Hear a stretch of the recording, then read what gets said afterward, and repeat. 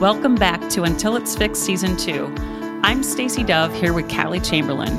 In our Season 2 of Until It's Fixed, just to recall, our focus is around the health industry and what's working, what's not, and the new ideas and actions that are changing things for the better. Today, we're really going to focus on inclusive care as it relates to health equity.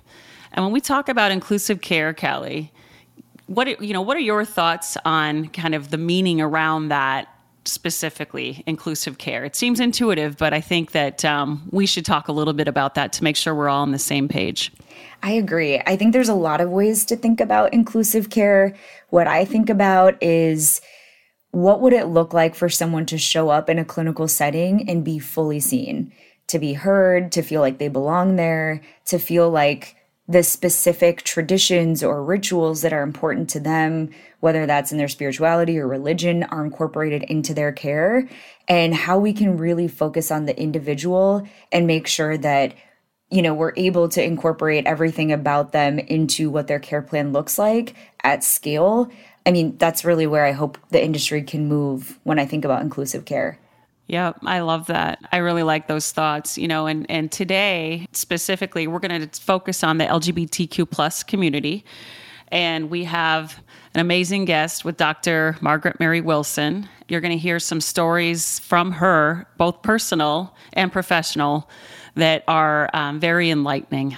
And it will really kind of reflect how far we need to go and how far we've yet to go. Yeah.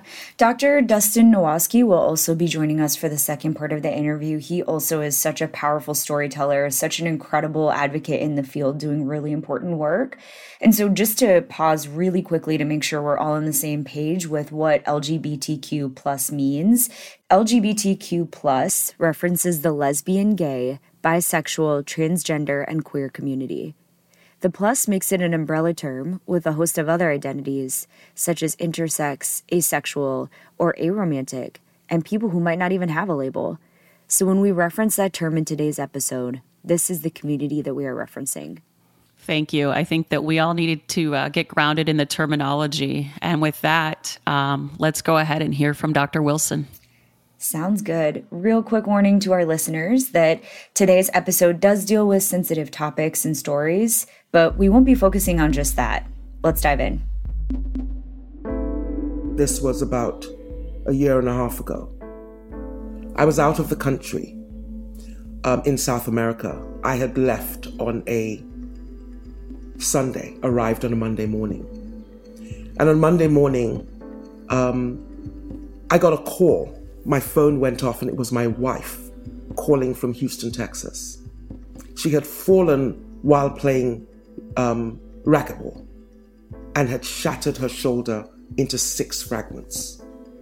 And all I heard when I picked up my phone was my wife screaming at the other end, just screaming my name. And the phone disconnected. She was taken to an emergency room. And with the help of friends, I was able to find what hospital she'd been taken to. And I called the emergency room. And I said, "This is Dr. Wilson. I'm calling because my wife has just been brought in." And I was corrected by the nurse. She said, "Do you mean your husband?" I said, "No, I mean my wife." And then she said, "Well, I can't give you any information." I said, "I recognize that I'm a physician, but if you give me your fax number, I will fax across my durable power of healthcare. I'm, durable power of care for healthcare." And she said, "I'm not giving you the fax number. I'm not interested in that information." And I said, "Look, if you doubt what I'm saying, I'll fax you our wedding, my marriage certificate, just to confirm that I am her wife." And she said to me, "I'm not interested." And she hung up. And so I was out of the country in South America. My wife was in the emergency room. I could hear her screaming in pain in the background. And she refused to give me the information. She refused to accept the durable power of attorney for healthcare, which I recognized I had to give, but she just refused to accept it. And the only way I was able to get information, get them to accept those documents, was by calling my attorney in Houston, who made the call for me. And so the question is, I offered to send my the durable power of attorney for healthcare. I also offer to fax my marriage certificate. How many heterosexual couples walk around with a copy of their marriage certificates in their phone? And if that could happen to me, it can happen to anyone. And there are numerous stories like that. You know, Kelly, this story that Dr. Wilson just very vulnerably shared with us is heartbreaking. And when we think about inclusive care, this is the exact opposite of that. Yeah, it's really hard to listen to this because I know that these experiences are so common, and I just cannot imagine the pain that these communities have to carry when they are seeking help for just their basic physical well-being. Right.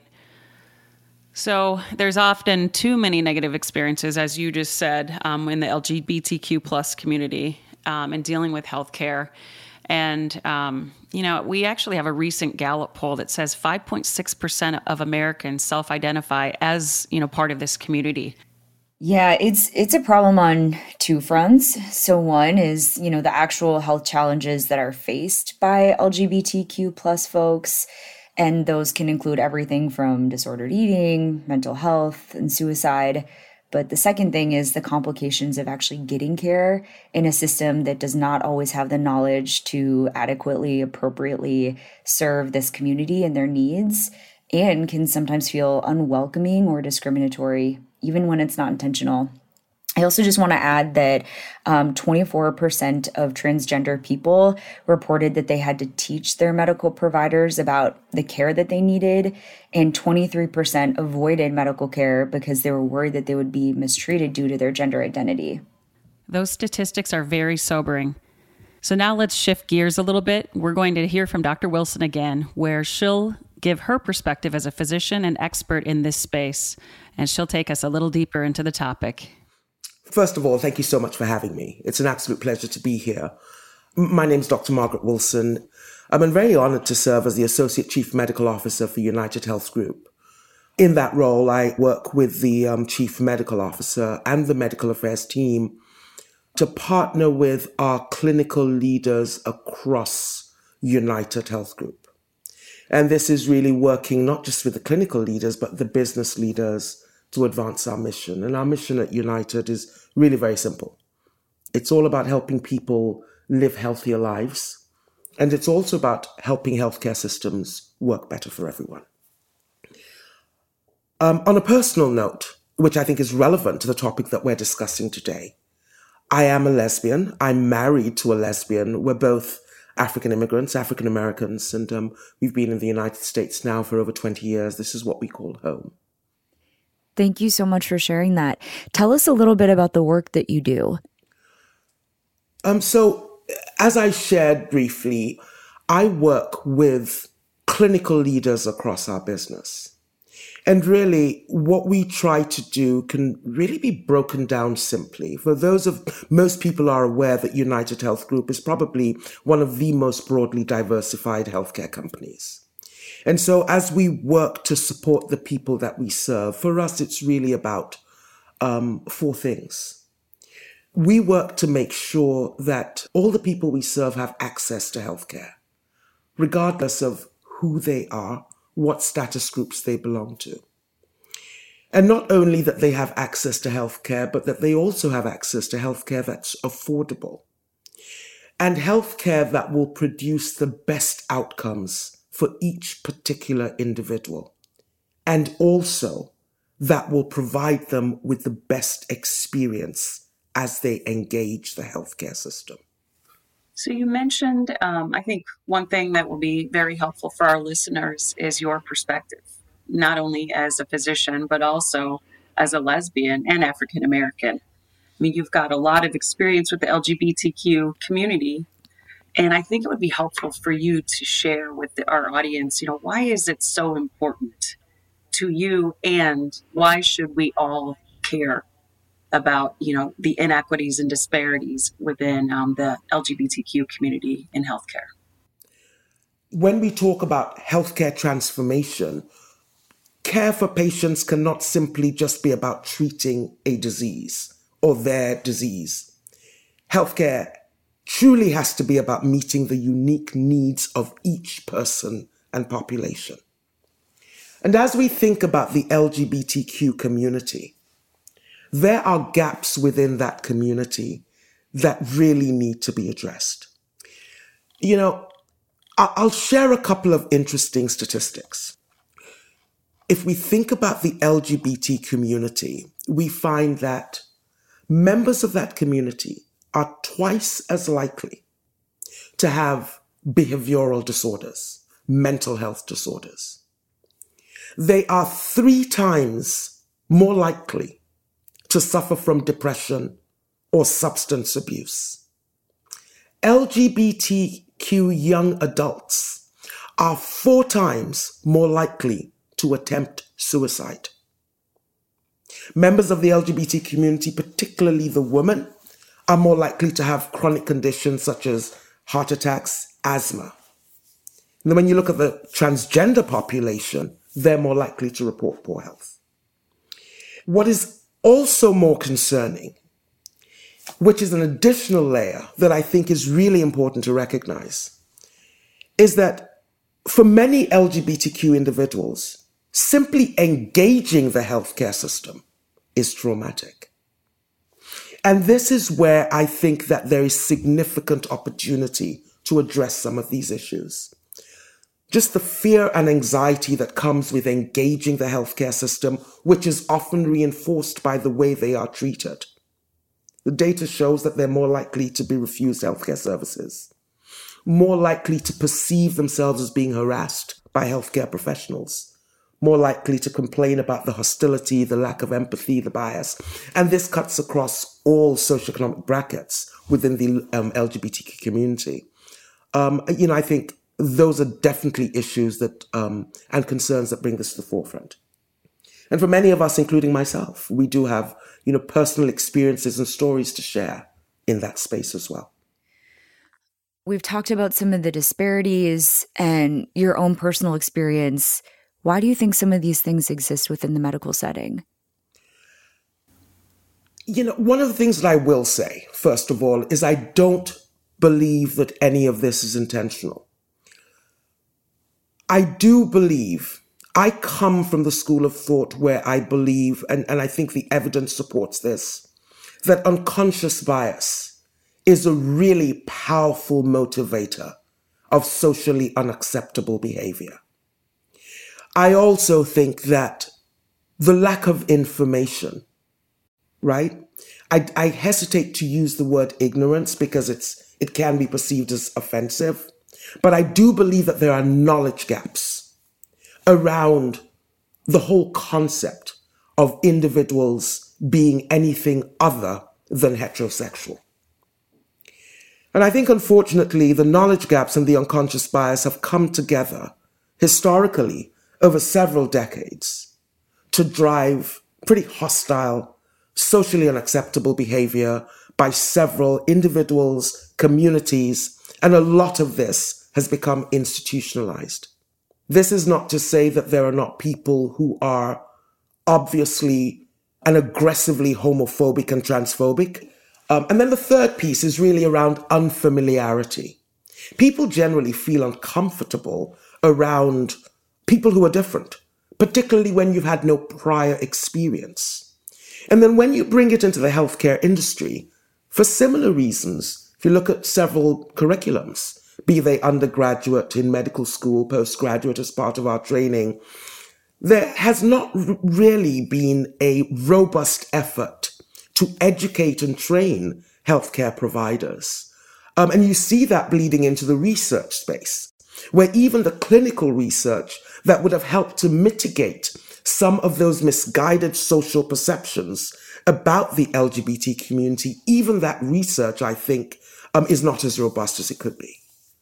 And I think what, the other piece is it becomes even more challenging for LGBTQ individuals who stand at the intersectionality. So not just one minority status group, but a couple. So African American gay men, for example. I think that's a challenge.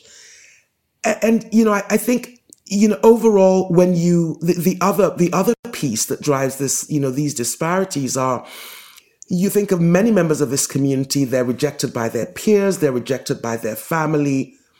They sort of recede into isolation. And there's almost a self-imposed reluctance to engage with any institutionalized systems. And healthcare is one of those. And then, like I think I mentioned earlier on, the question of bias is not simply an individual issue. It's also institutionalized. So it's all these factors coming together. And that really does paint such a complex picture for us. So thank you for diving into all of those different facets. I'm wondering what you think are some of the solutions, some of the bright spots that you might be seeing that give you a lot of hope for this population. I think the first bright spot is the fact that we're actually having a conversation, right? And that has not been the case for a while. Certainly the issue has been spoken about and audiences have been spoken to, but we actually feel that this is now a societal conversation. This is an ongoing discourse in the public space. And not only that, it's a transparent and honest discussion that brings with it vulnerability and authenticity. And, intentionally working towards mitigating disparities that impact minority status groups, be they LGBTQ or other status groups, and doing this in a way that can actually be objectively measured, driving towards specific outcomes. And then education. One, Optum Health, which is part of United Health Group, has recently put together a training for providers that speaks to challenges associated with LGBTQ care.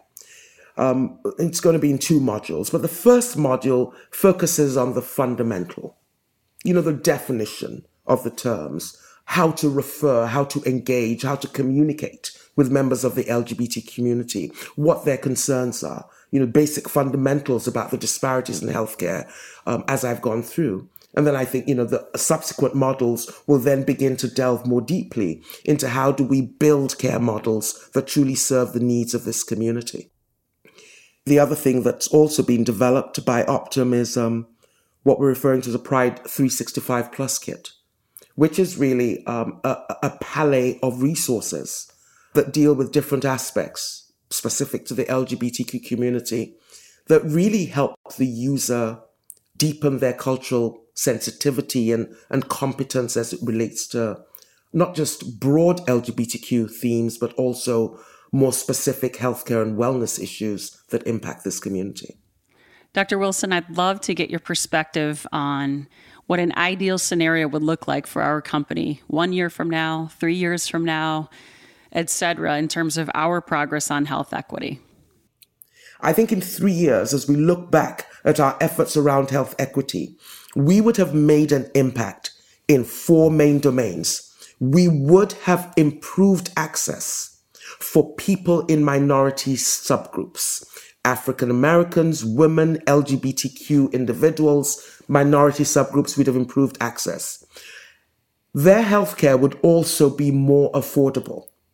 We will be recognized as a leader in the space where we are able to assure good outcomes, optimal outcomes for people who seek care within our healthcare space.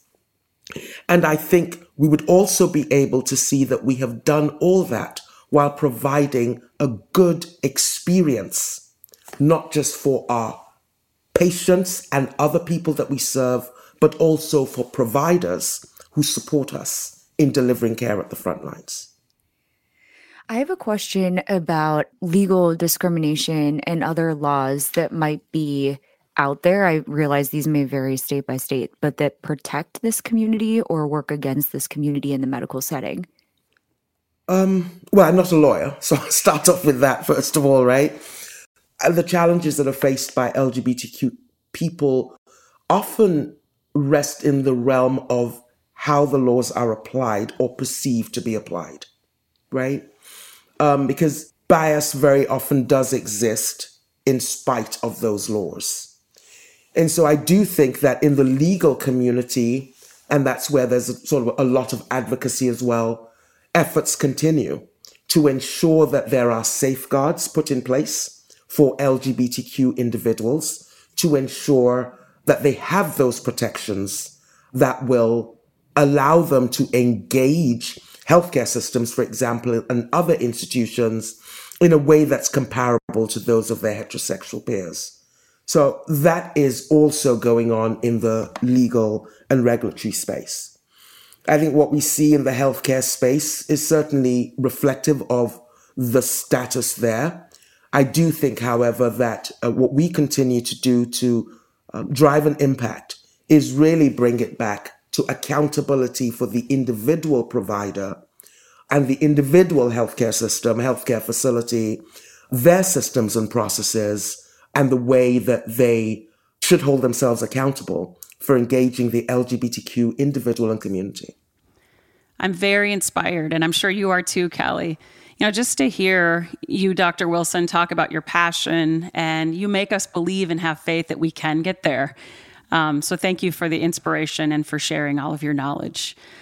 So we're going to switch gears a little bit, and we've got a couple of more personal questions for you. What is giving you hope right now? People. Actually seeing people change, more open to listening, more open to honesty and transparency. Just people. Did you have any aha moments or any further clarity during the pandemic or as a result of the pandemic? Yeah, the world is a small place. Countries are interdependent. We can no longer afford to ignore our neighbors. What's something that you're currently rethinking or reconsidering? I'm not sure if it's rethinking or reconsidering, but my unconscious bias. I keep it at the forefront every day. It's always in my mirror, my unconscious bias. That's beautiful. Thank you. Thank you so much for your authenticity, your vulnerability, your honesty, and sharing everything that you did with us today. Stacey, Callie, thank you so very much for having me today. It's really been an honor and a privilege to be able to spend time speaking about this with you. I've enjoyed our conversation. Thank you so much.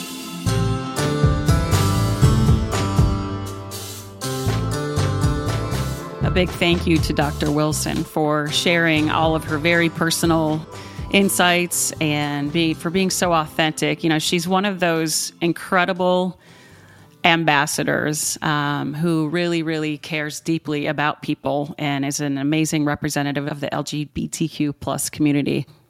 She was so amazing. I really appreciate her vulnerability. I think unfortunately, that's such an important component of just making sure that we all understand what the lived experiences are for this community. And it makes me feel so hopeful that she's doing the work that she's doing, and also grateful because there's so many changes that need to happen. And I do think the people who are shaping the system and also need to go home and protect themselves from it have some of the deepest and most profound insights that can get us to where we need to be. Right. You know, just hearing you say people who have to protect themselves from the system, like that alone is just very startling to hear that. But you're right. That's exactly what happens, right? Yeah, I completely agree. I'm really excited to introduce our next guest. His name is Dr. Dustin Nowosky. He is the founder of OutCare Health. He also is one of those people who is directly impacted by the system and is now leading the charge through his organization to ensure that there's inclusive care for everyone, but specifically the LGBTQ plus community.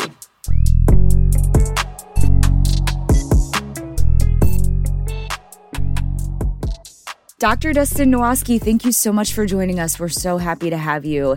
I'd love if you could introduce yourself to the audience, tell us a little bit about yourself and the work that you do. Awesome. Yeah, the pleasure's all mine. Thanks for having me. Hi, everyone. My name is Dr. Dustin Nowosky. I am a psychiatry resident at the Indiana University School of Medicine, and I'm also founder and president of OutCare Health. And I'm very excited to be talking about LGBTQ plus healthcare today and what we're doing now through my organization across the nation and what we can do better. Incredible. Tell us about OutCare Health. OutCare Health is an organization that I founded when I was a medical student. So we've been around since May of 2015. We're an organization that provides extensive information and resources on LGBTQ plus healthcare. We have a lot of national initiatives, some of which include our directory of culturally competent providers, the OUTList, and we also deliver cultural competency trainings. Those things keep us very busy, as I'm sure you can imagine, but we also have a lot of other initiatives like a public resource database, a mentorship program, an OutTalk series, which is a webinar series on diversity and intersectionality. We have blog posts, we do our own research, and we have many other initiatives going on. Wow. I have so many questions already. I want to know, what was the driving force behind you starting this organization? Yeah, that's a great question. And that actually took a lot of soul searching and reflecting on my end as I was kind of developing these ideas. So, I'm born and raised in Southern Indiana, rural Indiana. Came out when I was really young, experienced a lot of stigma and discrimination, and was outcasted by most of my family at the time. It was very hard for me to really know who I was and be authentic. Actually, authenticity scared me for most of my life. Really, up until a couple of years ago is when I kind of felt comfortable in my own skin. So much so that I feared, especially straight people, but I feared really the world because of how the world perceived me and was really trying to drive my life, and I wasn't in charge. And so I went to school and undergrad at USC in Los Angeles, and that was very different. It was a much more accepting place, right? And when I came back from medical school at Indiana University, I saw a huge contrast in how education was being delivered, how the community felt in general with each other, but also with cisgender heterosexual communities. I started medical education thinking that I was going to learn all of this LGBTQ plus information and come out as a confident queer provider. And I actually saw the opposite. My education then, and even a lot of the education that's delivered now, is very stereotypical and biased and very offensive. At the same time, I was trying to find a doctor that met my own needs and interests, and I couldn't. Really back then, the only thing I could find were blogs. And even those blogs were about 5 to 10 years outdated. Most people in the LGBTQ plus community, the only way that they could find providers was word of mouth. And so I was trying to put all these ideas together, and at the time I was quite frustrated. I was angry with just like the lack of attention, and really it was stemming from the same problem, and that was that while people may be friendly and absolutely the community is gaining a lot more acceptance, there's still a huge lack of appreciation and awareness of what is going on in the community in terms of stigma, discrimination, and disparities. And I don't think that people are malignant in any way, they're just uneducated. And so I was really seeing that this same theme was playing out in academia, in the community, with myself, with my own circle of friends and family. And that's kind of where OutCare was born. Beautiful. And I love the way that you're describing some of your personal journey and the way that this work has also supported you in the, becoming more of who you are and bringing that into the communities that you serve. Can you give us a little bit of context about what the landscape looks like for LGBTQ care today? Yeah. So, there are definitely pockets in the country, right, that are doing it slightly better than others. But if you look across the whole nation, and if you wanted to get an average, most institutions, whether it be medical education or residency education, or even at the hospital type system, you often see that there are trainings that are delivered, but I call them one and done trainings. So they're typically through diversity, equity, and inclusion offices. They're typically education that is about 1 hour, 1 or 2 hours in duration. It is very foundational knowledge. It's important knowledge, but it only scratches the surface. I've attended many, many trainings, and I continue to do so because I'm very interested to see how things are shifting. But still, those first trainings are very foundational. They are not near enough to be able to provide providers with all the information they need, right, to see the entire population. We know that there are well over 5 to 1,000 different identities within the LGBTQ plus population. There's no way, right, that you're going to be able to treat all these individuals with a 1 hour training. Wow. Can you talk about how OutCare is different? Absolutely. So, we absolutely do training, but I will tell you that as a physician myself, as someone in the LGBTQ plus community, I have pulled all of these perspectives together to really craft how we deliver our LGBTQ plus healthcare and information. So I can give you a couple examples. So, within my organization, like I said, we do our own academic research. We know that things like terminology and disparities can rapidly change. I myself have seen terminology change within a matter of months. It definitely changes within years. So you do have to have someone that can do the research, right, to stay on top of these trends and see what sticks, what doesn't stick. You also need someone that's a champion within the community so that they understand what's going on at the community level. But then you also need providers that understand that patient perspective, because a patient perspective and a community member perspective sometimes align, but sometimes they don't. And so you need both perspectives. So we come at it from many different, I always say that my organization is a multi-perspective, multi-dimensional, because we want to wrap all these things together and then deliver our trainings. So, we don't, my training, I don't define what LGBTQ plus means, right? Because I think that most people in the community do know what that means. We really delve into, what are the disparities? What are the statistics? What is the community saying? And what does the community want? But then what do patients want? What do they require when they come to the office? And so I always say that, we are very, very comprehensive in how we approach these topics. Can you talk a little bit about what some of those disparities look like and what you are hearing from community members and patients? Yeah, absolutely. I think a lot of people get in a bubble and they think that the social environment is getting better, right? And I'm not saying that it's not. There are so many monumental events and historical things, landmarks that have happened for the LGBTQ plus community. Political rights are absolutely better than they were ever in the past, right? But at the same time, all of those changes or micro changes, we still experience a lot of stigma and discrimination across the community at large. And because of that stigma and discrimination, those disparities are still lingering. Wow. Why is the medical industry so slow to meet some of the social changes that you're talking about? Yeah, great question. Well, it's a very complex system, right? And if you really boil the healthcare system down, there's systems within systems within systems, right? So I can tell you this as someone who is a young provider. I did not realize this until I started practicing medicine and all the constraints and policies. It's multiple layers. And then you add this patient experience on, and that's another layer within itself. So we know, right, that research academia is very slow to translate what they're learning from a number standpoint into the community. But then there's also that lack of communication. I can't tell you how many times I'm educating my patients on current statistics and numbers, and they have no idea, right? Even though they're experiencing themselves, they have no idea that their peers and colleagues are experiencing these exact same things. There's a lack of communication within the community, but then also across systems. We have to do a much better job as providers of being able to learn this information, appreciate this information, but then translate that into the care that we're providing. Yeah. Can you talk a little bit as well about some of the intersectionality in identities within this community and how the disparities that you're describing might impact them more or less? Yeah, absolutely. So, when we talk about intersectionality, I think sometimes we focus on social classifications, and that's absolutely very, very important, and that's usually where we start. So when you're looking at intersectionality, looking at how someone identifies in terms of their sexual orientation, their gender identity, but then how do they identify in other social classifications? Does that include race?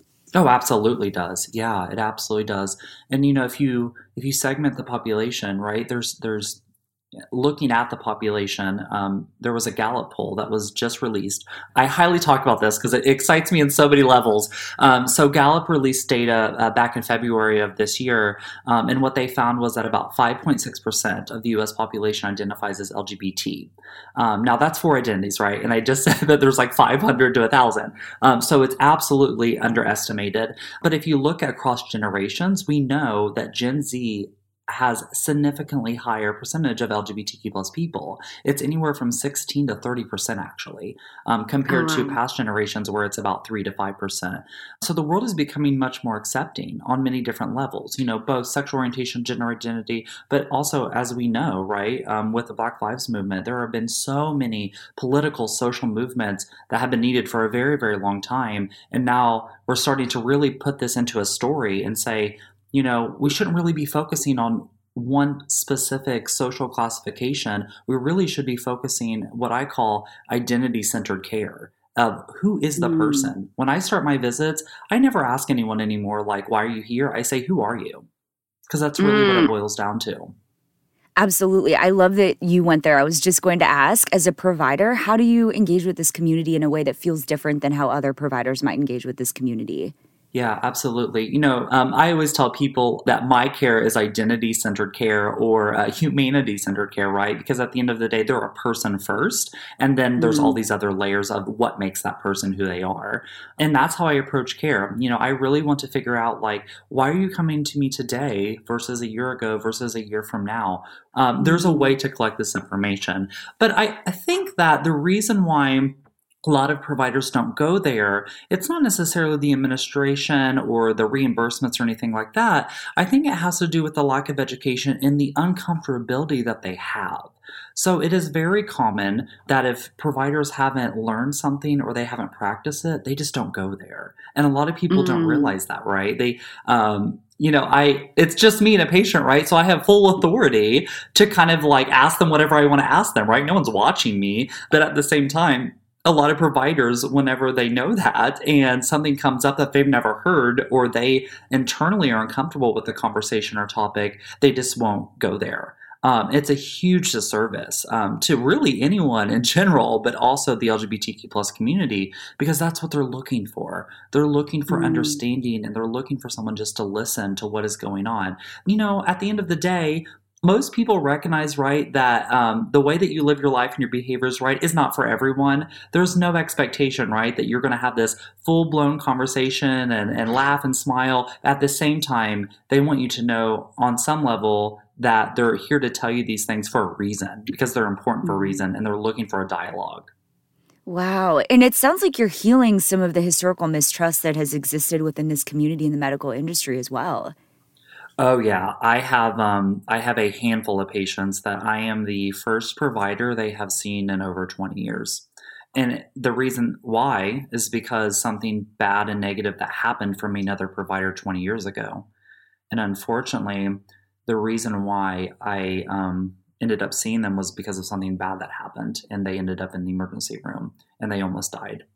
It affects me on a lot of levels because, these are my peers, but then also these are my patients, and there is no excuse for putting your own biases on a patient, which then leads them to avoid the healthcare system entirely, where they may end up dead because of that fear of not wanting to talk about themselves to another provider.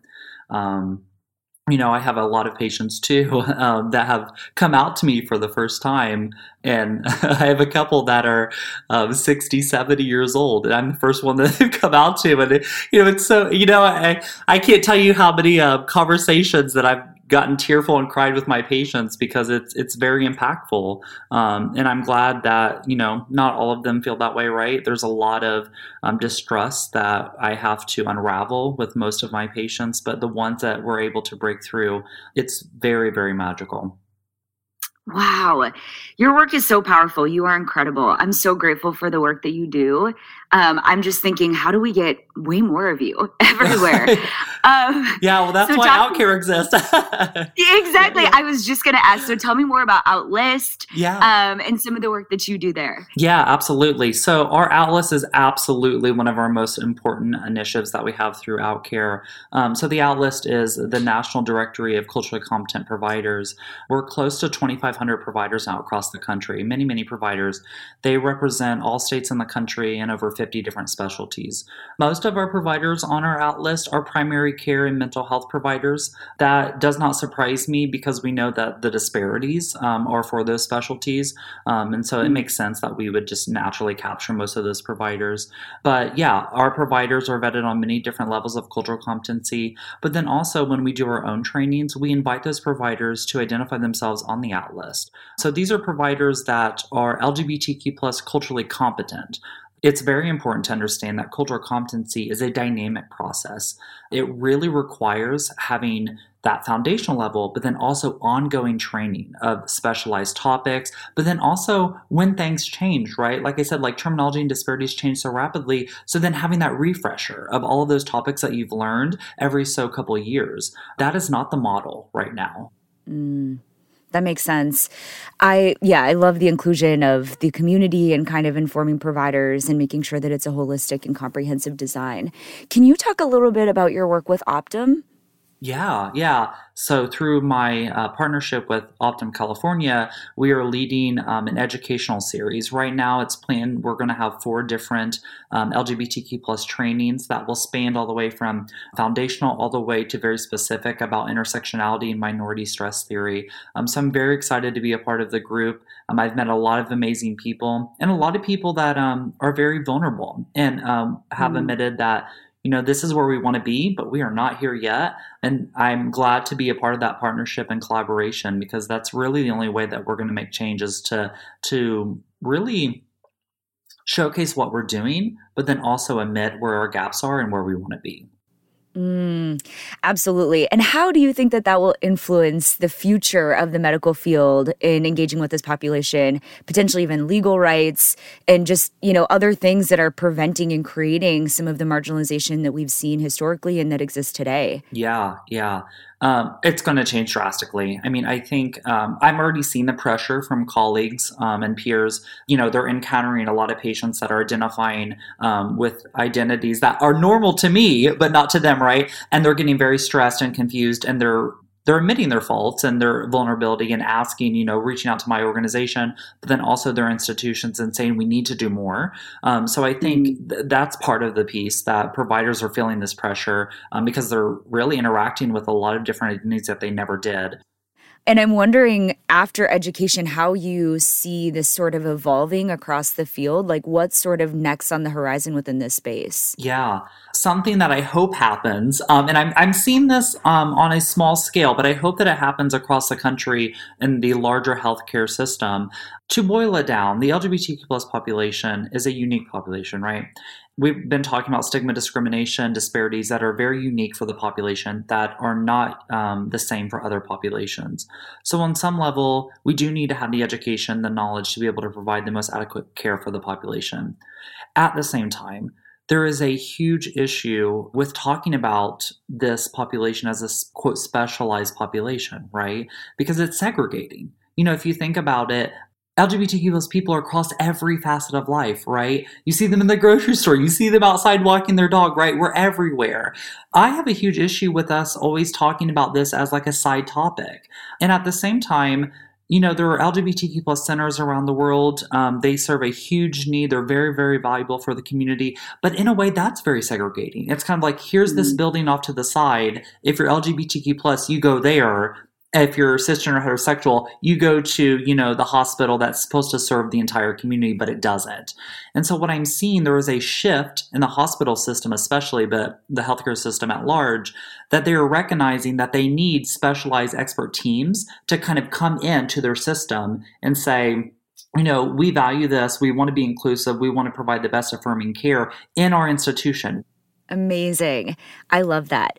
I wanted to ask you if there's a personal story or a patient story or something that reminds you when work gets really hard that this is important work and, define sort of for you why it is that you do the work that you do. Yeah. I have so many stories. There's one that comes to mind that I think about very often. This patient had profound depression, anxiety, had used almost every substance, had been in and out of jail, had many, many suicide attempts on literally almost every year. And when I started to dissect and pull this back, it really stems from being kicked out of his family, and a family that is very close-knit, and they all get along, except when this individual came out, family, they invalidated this person and didn't believe that he was worthy of anything, especially love. And, after kind of pulling back all the layers, and I was very honest with this patient that I had been through a lot of the same things.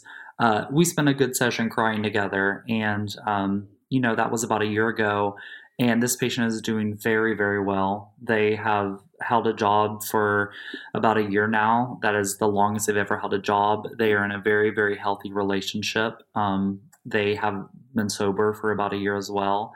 And so all of these things that I think another provider could have treated, right? They could have treated all these things separately and said, here's your script, move on with your day. I recognized that it was stemming from one thing.